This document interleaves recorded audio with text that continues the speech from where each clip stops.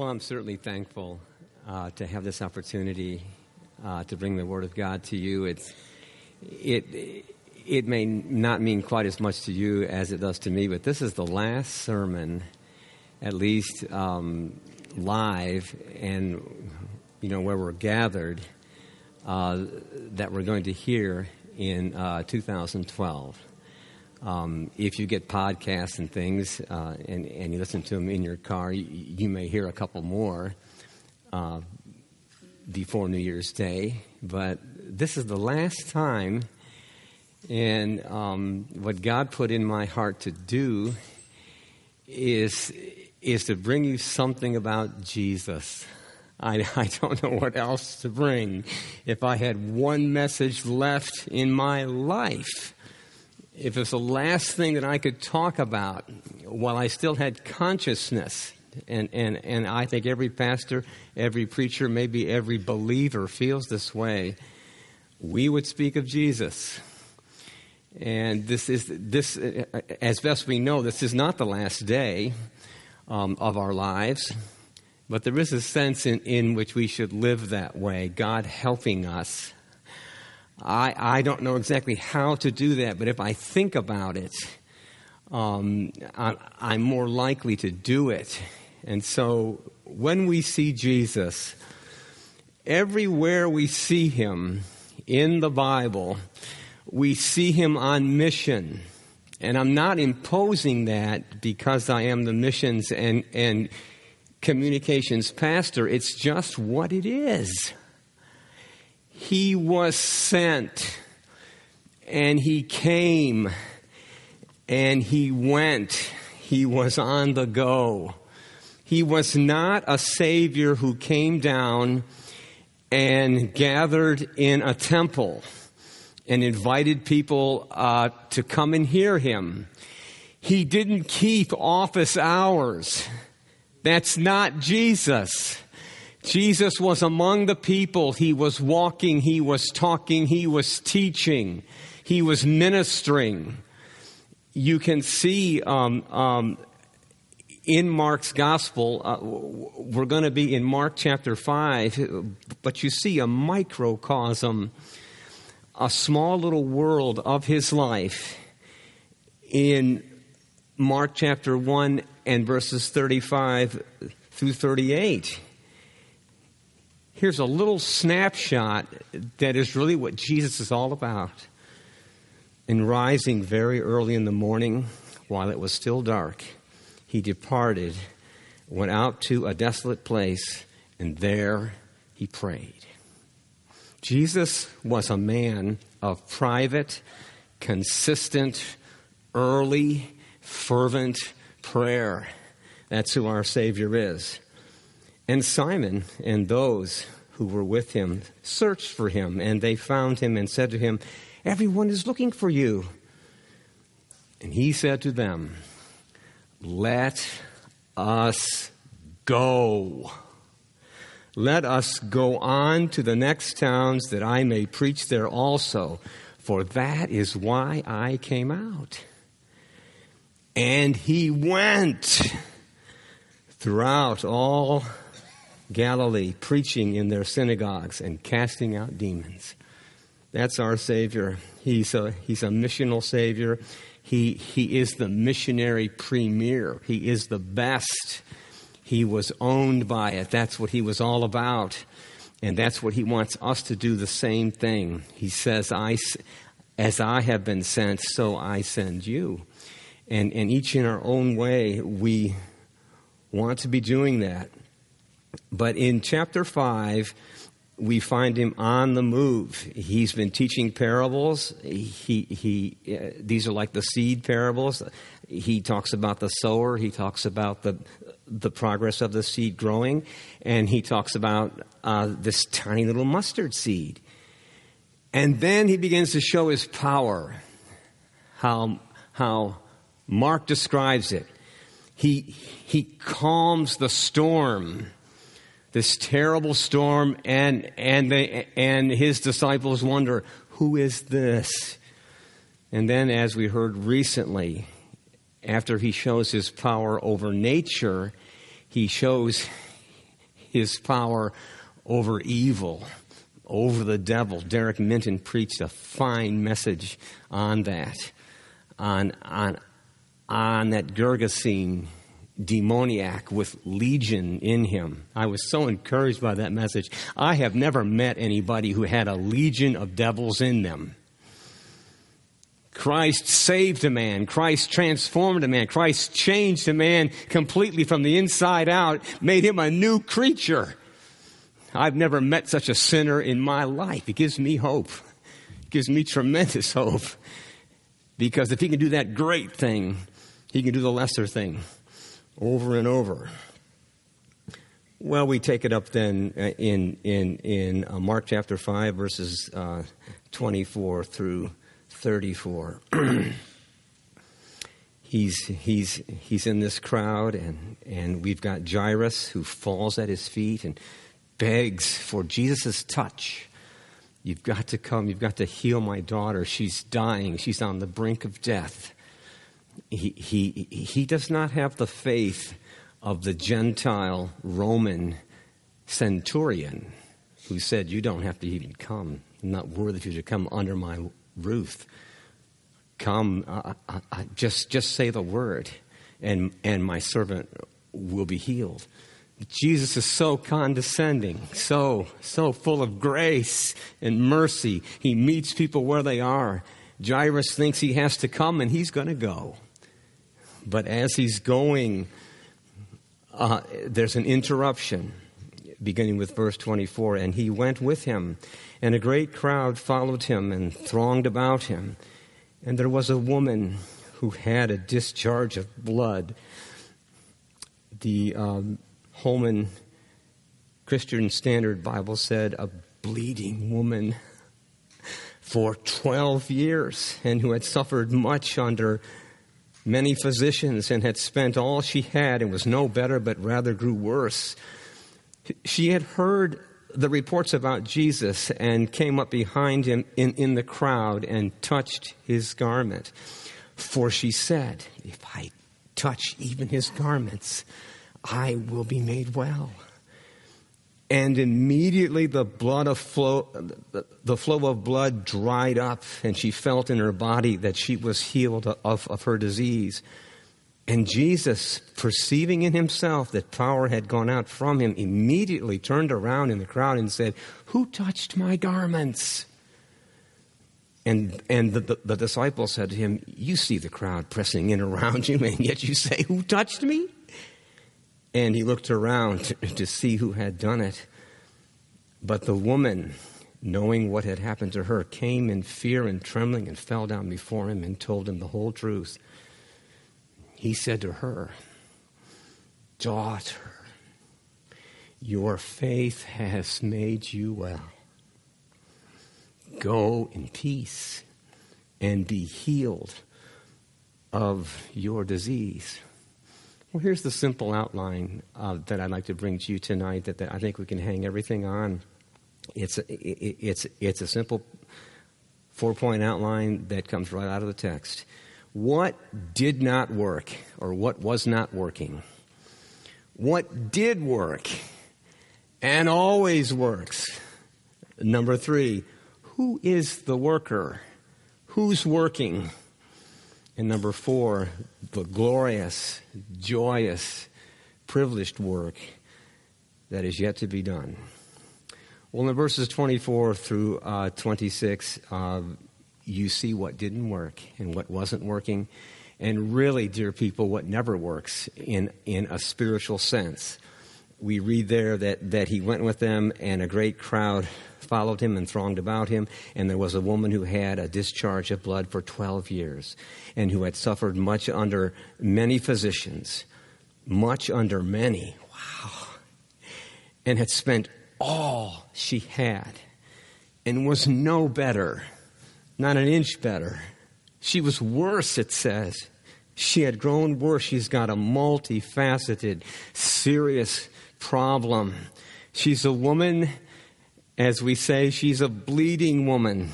Chronically, 12 years, 144 months. Can you imagine that? And she's not a woman that just has a mood swing.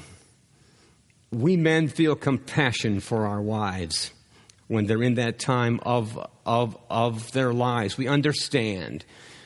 We don't understand it, but we understand how we should act. And we understand, we don't understand what's going on with them because we don't have that.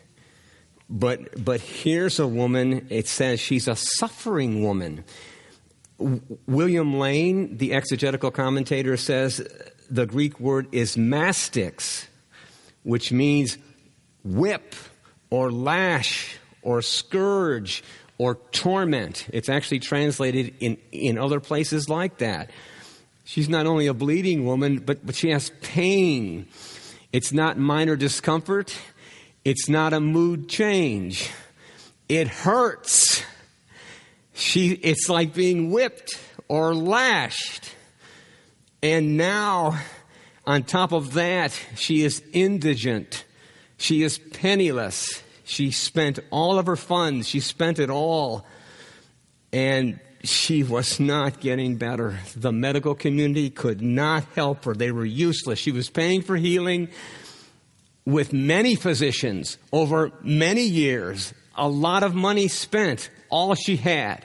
She was no better. She was worse. This is a desperate situation. She is worsened physically and financially.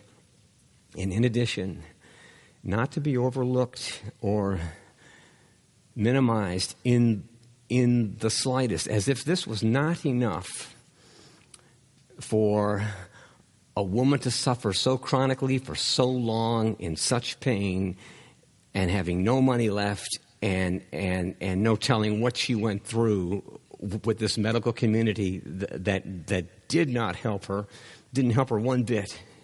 She got worse. Don't overlook this. She was ceremonially unclean, according to Leviticus chapter 15 and verses 25 through 30. We won't turn there, but wherever she sat, whatever she touched, whatever touched her became unclean. She could not go to the temple. She was not allowed to enter it. Can you imagine? I hope I'm not too graphic, but it really touches my heart. Can you imagine her laundry? Can you imagine what you had to wash all the time, week by week, month by month, year by year? This is her life. Nobody wants to touch her. Nobody wants to sit where she sat. Nobody wants to touch anything that she has touched. And she's an outcast. She's cast out. She can't even fellowship with people. She can't worship with others. She's all alone. She's hopeless. She's desperate. She's got nothing but a bleeding body. Doesn't your heart just break for this? This really happened. You've got to put yourself inside of her and see how wrecked and ruined her life was, how sad it was, perpetually unclean, defiled, unwelcomed, and outcast, cast out. Of course, what she represents spiritually, if we look at the analogous illustration, that's the way every sinner is. Every sinner is contaminated, desperately, incurably so. Every sinner wastes his life, her life, his money, his efforts, and no sinner gets better. As they grow older, they don't get better. They get worse. They get worse and worse. Their hearts get harder and harder. I'm not saying necessarily they sin more and more blatantly, but they become more obdurate, more rock hard, more resistant. It is so hard to witness to a person who is so fixed in their sin and who told themselves all their lives, later, I'll do it later, thinking that they would get better. They grew worse. they got worse. And unless God interrupts it like he's going to do here, that's the way they'll be. They'll be a hopeless, helpless sinner. Well, nothing was working for her. Under number 2, then, what did work? What does work? Hallelujah. What always works? Verses 27 through 29, she had heard the reports about Jesus and came up behind him in the crowd and touched his garment. For she said, if I touch even his garments, I will be made well. She's saying it to herself. She's thinking within herself. She's desperate. She's believing. And immediately the flow of blood dried up, and she felt in her body that she was healed of her disease. She heard about Jesus. Literally, she heard things concerning Jesus. Perhaps he was compassionate. Perhaps he had supernatural power. He was certainly an uncommon and unique man. She knew something about Jesus. And knowing it was not enough for her. It wasn't that she just knew it. She thought about it. She planned about it. She made up her mind about it. She intended to do something about it. She was not satisfied with just knowing it. And when you think of the crowd, you can think of it 2 ways. It was risky in this sense, because no woman who had a flow of blood like that for 12 years would not be known by a lot of people. She would be talked about. They would say, stay away from her. Don't let her in the temple. Watch where she sits. Don't you sit there. Lots of people would know who she was. So she runs the risk of being in a crowd and bumping up against people that might recognize. Perhaps she went low. Perhaps you couldn't see her. Her face was to the ground. And she dressed differently. And she was able to squeeze through the crowd. At the same time, it might be advantageous too.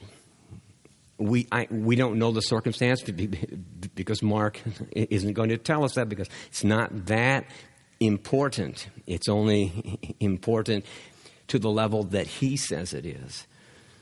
But it might have been advantageous because she went unnoticed and she was able to get close to Jesus, because she was so humble and so low, and everybody else was preoccupied and they were not taking note of her.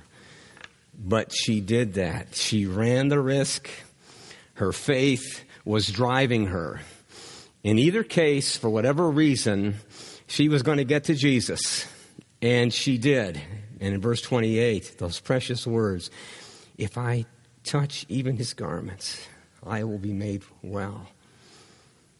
That's all she felt she had to do. Just touch his robe. Just touch the bottom of it. Just touch it. That's great faith, isn't it? Think about it. She says, she's not saying, if I could just embrace his ankles, if he would just hug me, if he would just touch me, if I could just look into his eyes. She came up behind him, is what it says in verse 27. Notice that. She comes up behind him. She reminds me so much of that Canaanite woman in Matthew 15, who wanted Jesus' help. She's a Gentile. Jesus tests her faith, the ultimate test. He almost seems cruel, but he's not. He's so good, he's going to bring out the goodness, the faith that's in the Canaanite woman. And he says to her, it is not right to take the children's bread and throw it to the dogs. He implicitly calls her a dog. And this great woman of faith, a Gentile believer, she says, yes, Lord, yes, I am a dog. You're right, I'm a dog. Even the dogs eat the crumbs that fall from the master's table. What did Jesus say to her? Oh, woman, this is not my opinion. This is Jesus' opinion. This is my opinion now. Oh, woman, great is your faith. Be it done for you according to your desire. And her daughter was healed instantly. How much of Christ do you need? How much do you have to get? How big is your faith? She says, a crumb is all I need of divinity. That's all I need is a crumb that a dog would lick off the floor. That's all I need. And my daughter will be healed. He's so great. He's so wonderful. This lady says, oh, if I just touch his garment, if I just reach out and touch it, that's all, just touch it, I shall be healed. John Stott says it could be translated, I shall be saved. It's the same expression. I shall be saved. So, you see, the strength of women just blows me away. I'm humbled by it. I'm rebuked by it. Their courage, their faith. Think of Mary, the mother of our Lord, that young teenage girl giving birth to God in the flesh. Think of Anna in the temple, that widow who spent her life praying and fasting. And when she saw Jesus in the arms of Simeon, she was able to go out and speak publicly to those who were gathered, who were waiting for the redemption of Israel. Think of Mary and Martha. Martha was a godly woman, I'm telling you. And so was Mary. Think of Mary Magdalene. They were the last at the cross, the first at the tomb, the first to proclaim the resurrection. He is risen. They're all women. Praise God for the grace, that feminine grace that really knows no gender.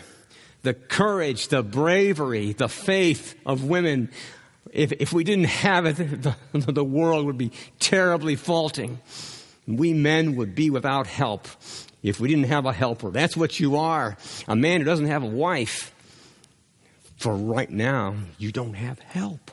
You need help. Stephen, you need help. I hope you get help. But what a high role to be called to. Well, so she hears and she thinks and she believes and she comes and she touches. She is healed instantly. That's how salvation works. There's an instantaneous. If you reach out and touch the Savior by faith, if you turn from your sins and with full belief in Him to pay for your sins, if you just reach out and touch, you'll be saved. That's what it is.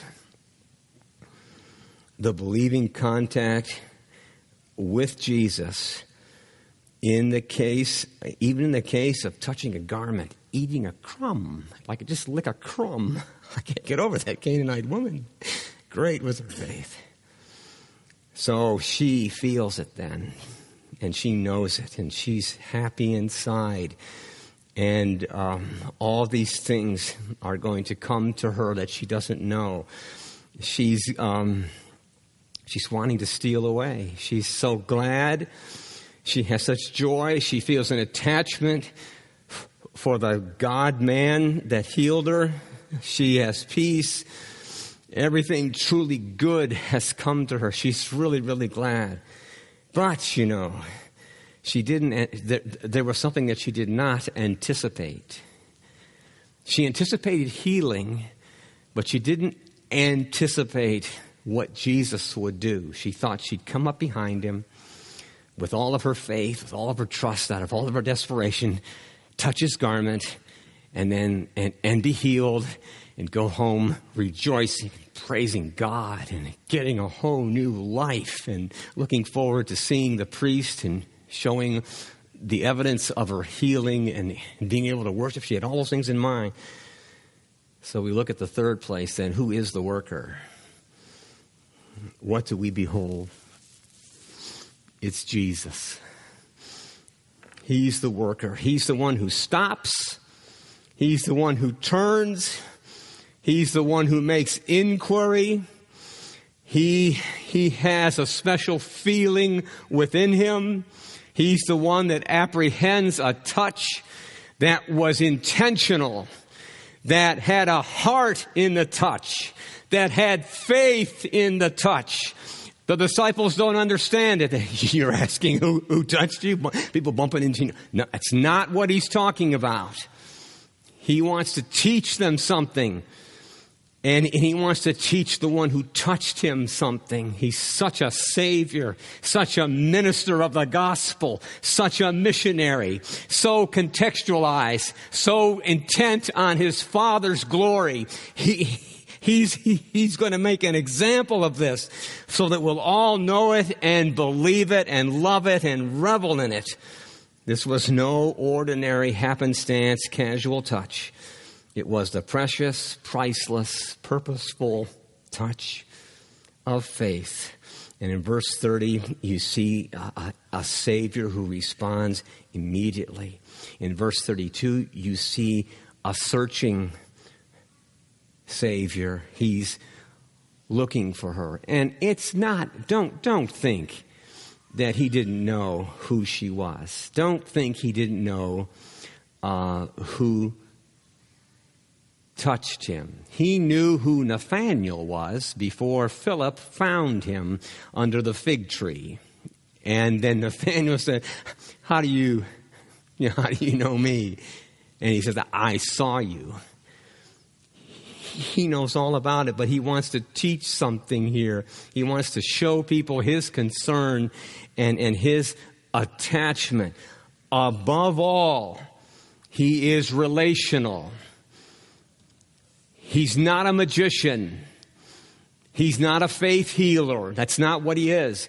He's a relational Savior. He wants to have contact with the one that was predestined from all eternity.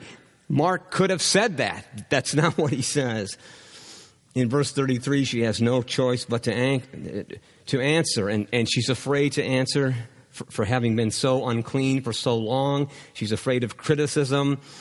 She's afraid of people saying, you bumped me on the way. And she's afraid of all kinds of things that should be unwelcomed, unreceived.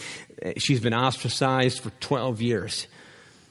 What does he say to her in verse 34? Look at it. Look at it. Daughter. He says, daughter. That's what he calls her. A member of the family of God. Daughter. That's what he says to her. He wants to teach her that it's not the touch of the garment. It is the faith that has saved you. It's not the garment, it's the man who is wearing the garment. It is the Christ of the garment, not the garment, not even your touch, not even your hand coming out. It's your faith. It's your faith that saved you. And what's the last thing he says to her? What the last everybody wants. Everybody would love to have this. He says, go in peace. Hallelujah. Isn't that what everybody wants? I just want peace. Christ is the Prince of Peace. He's the one who gives peace, not as the world gives it. He has his own special peace for us. In every circumstance, we can find peace. Well, in the fourth place, then, what is the work to be done? What is the glorious, privileged, joyous work that is yet to be done? Well, notice the application. Number one, you see here what looks like an almost involuntary, passive, accidental sort of happening. It's as if Mark doesn't want to give us doctrine like that. He doesn't want to tell us what Jesus says. I know my sheep. My sheep know me. My Father gave them to me. He gave them to me before the foundation of the world. I know every one of them. I know them by name. He knew her too. But you see the gospel here. This is the gospel that we have. This is the gospel that we can share. This is the gospel of healing, of peace, of relationship, of joy, of gladness, of forgiveness, of the promise of heaven and a new earth. This is the gospel that we have to share. We cannot keep it to ourselves. We've got to share it. We've got to live it. We've got to be holy people so that people will ask us for the hope that is within us. We've got to be cheerful. We've got to be joyous because we've been healed. We've been cured of worse than 12 years of bleeding. We've been helped. We've got to share that. That's the work that needs to be done. The intentional, heartfelt touch brings salvation. If you're lost here tonight, it's the only thing that stands between you and eternal bliss and the joy and the peace of believing and the healing and the forgiveness of your sins and a good night's rest and all of it, all that goes with it, strength for every duty, everything that we're called to do, that you get all of that. Just touch. Just reach out and touch him by faith. Put all your hope and your trust in him. I know it will take a divine work in your heart to do it. But you hear what I'm saying. You hear me now. You're making up your mind right now what you're going to do. You're deciding right now whether you're going to reach out and touch or not touch at all and keep on spending all that you have on frivolous things, on pleasures that will never satisfy you. No matter how much you accumulate, you'll never really be happy. Reach out and touch him. Touch him and find joy and pleasure everlasting. You can have it for a touch. A touch is what keeps you from a great salvation. May God bring it to you. Notice in the second place, work to be done. Can you see the power of prayer? Can you see the power of the prayer of her heart, of the confession of the desire of her heart? A secret inward thought, a hope, a prayer. Perhaps no one in the crowd even knew that she had been healed. Look at the result that she got from her secret devotion to Jesus. Look what she got. What results came from her. The private prayer of a righteous person like Elijah. Elijah, who's just like we are. James wants us to know it, just like us. Just as we are. It avails much. And the example is he prayed that it wouldn't rain. It didn't rain for 3 years. He prayed again and it rained. The last application then. This is all about missions. It is what we want our church to be. I want to tell you something that I've learned, from this perspectives class. It's a word of encouragement to you. And I can't give you the whole context because we don't have time. I'd like to keep the message to like 35 minutes. So I'm going to try to do that. There's this designation that's called the E scale.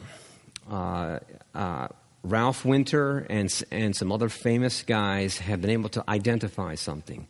E stands for evangelism. It stands for missions. An E1 person is a person that lives within a culture and knows the culture, knows the lingo, knows the language, knows the history. And E1 is culturally connected almost perfectly. You all are all E1s.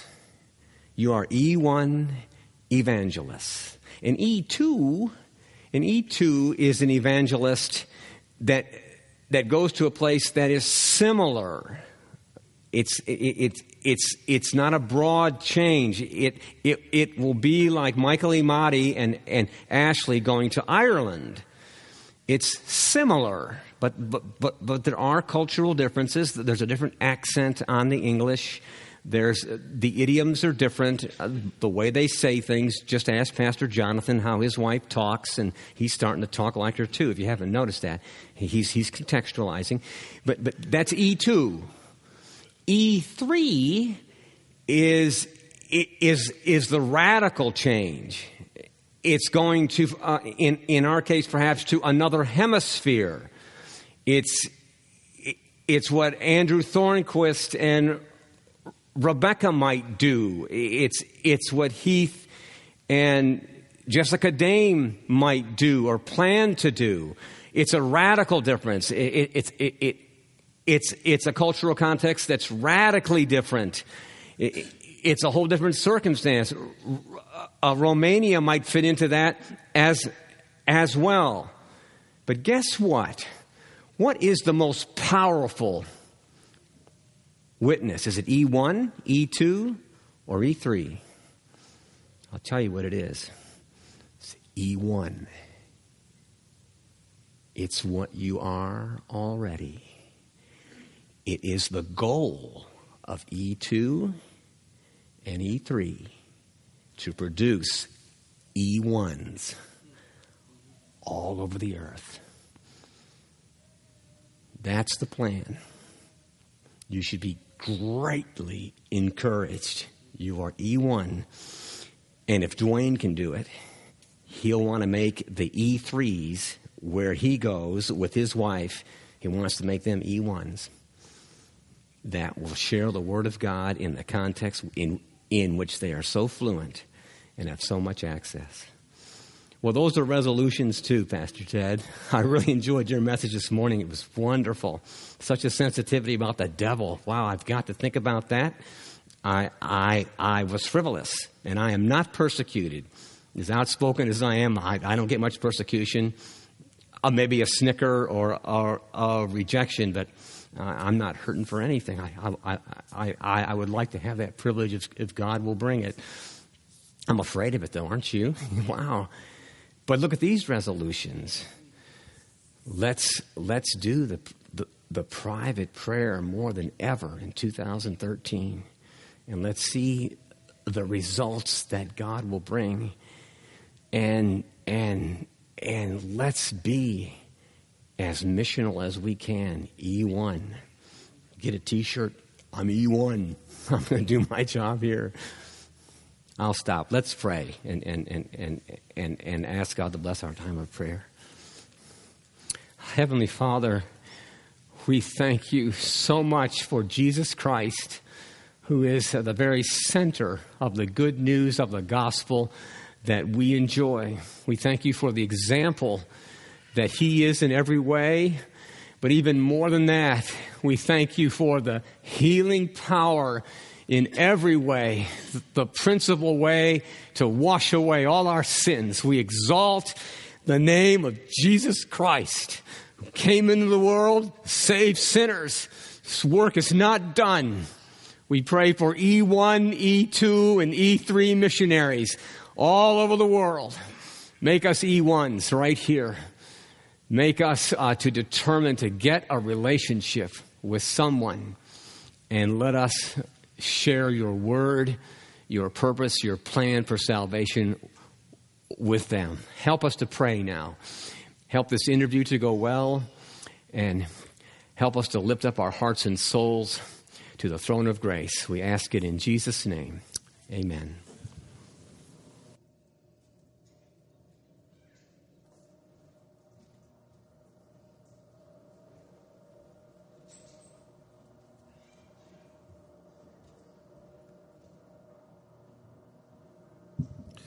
Let's stand, please, to sing Would the Smiths